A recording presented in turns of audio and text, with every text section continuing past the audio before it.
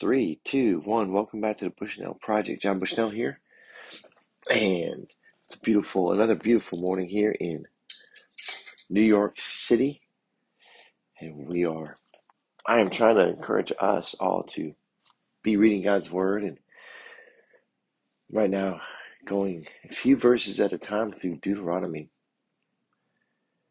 which has been good for me, and I hope it's been good for you. Yesterday we talked about justice, and we continue on that theme, talking in particular at first about worship. So let's dive right in. We're in Deuteronomy 16, verse 21, and we'll go into chapter 17 here. So here we go. Verse 21, you shall not plant any trees as an Asherah beside the altar of the Lord your God that you shall make, and you shall not set up a pillar which the Lord your God hates. All right, that's the end of 16. Let me just explain a little bit. The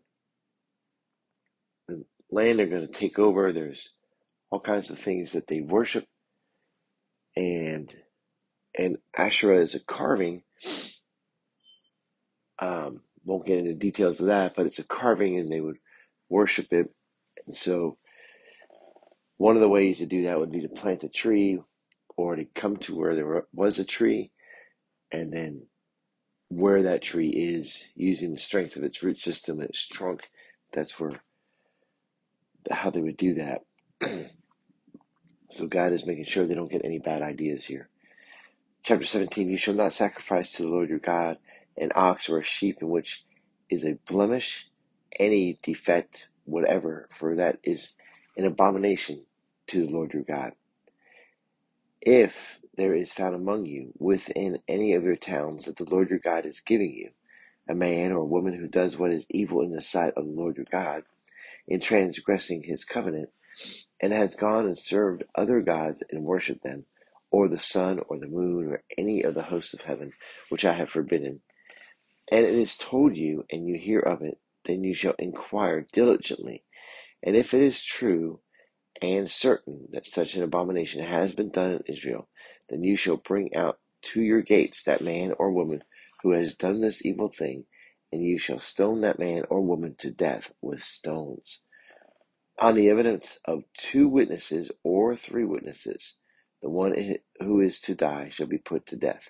A person shall not be put to death on the evidence of 1 witness. The hand of the witness shall be first against him to put him to death, and after the hand of that hand, or the hand of all the people. So you shall purge the evil from your midst.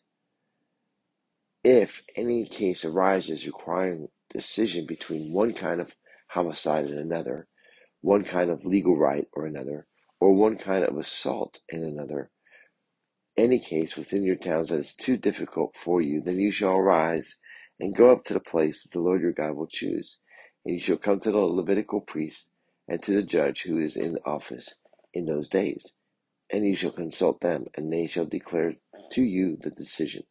Then you shall do according to what they declare to you from that place that the Lord will choose, and you shall be careful to do according to all that they direct you, according to the instructions that they give you, and according to the decision which they pronounce to you, you shall do. You shall not turn aside from the verdict that they declare to you, either to the right hand or to the left. The man who acts presumptuously by not obeying the priest who stands to minister there before the Lord your God, or the judge, that man shall die. So you shall purge the evil from Israel, and all the people shall hear and fear, and not act presumptuously again. And we'll stop there at the end of 13. So, again, they're getting ready to occupy more permanent residence. They're going to need a good society, and God is blessing them with these concepts of justice, of a judicial system, and even oversight for the judicial system, and then how it must be treated. So from the worship of God to the obeying of the the judge and the Levitical priest, should you bring it to Jerusalem, although Jerusalem has not been chosen yet, that you are yielding all of your rights to that authority. And so if their verdict is not what you want, well, you already yielded your rights. So there's no appeal after that. This is the ultimate Supreme Court here. There's no way to appeal that.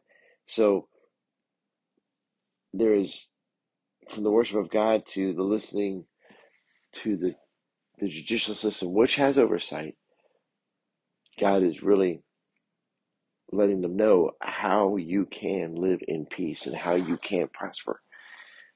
And even today, cultures that have a strong faith that unites their community, those communities are stronger.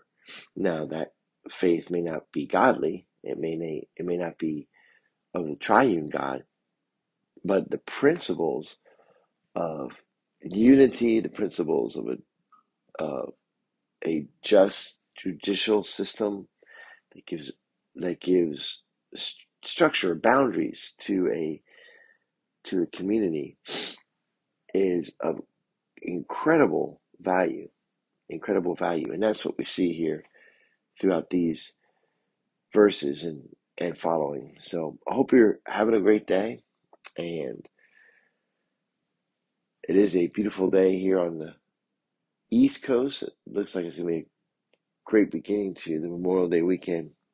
And I know many people don't listen to these in any as they happen. So, historical note back to 2023 Memorial Day weekend. It started off well. Hope you have a great day. We'll talk to you soon. God bless.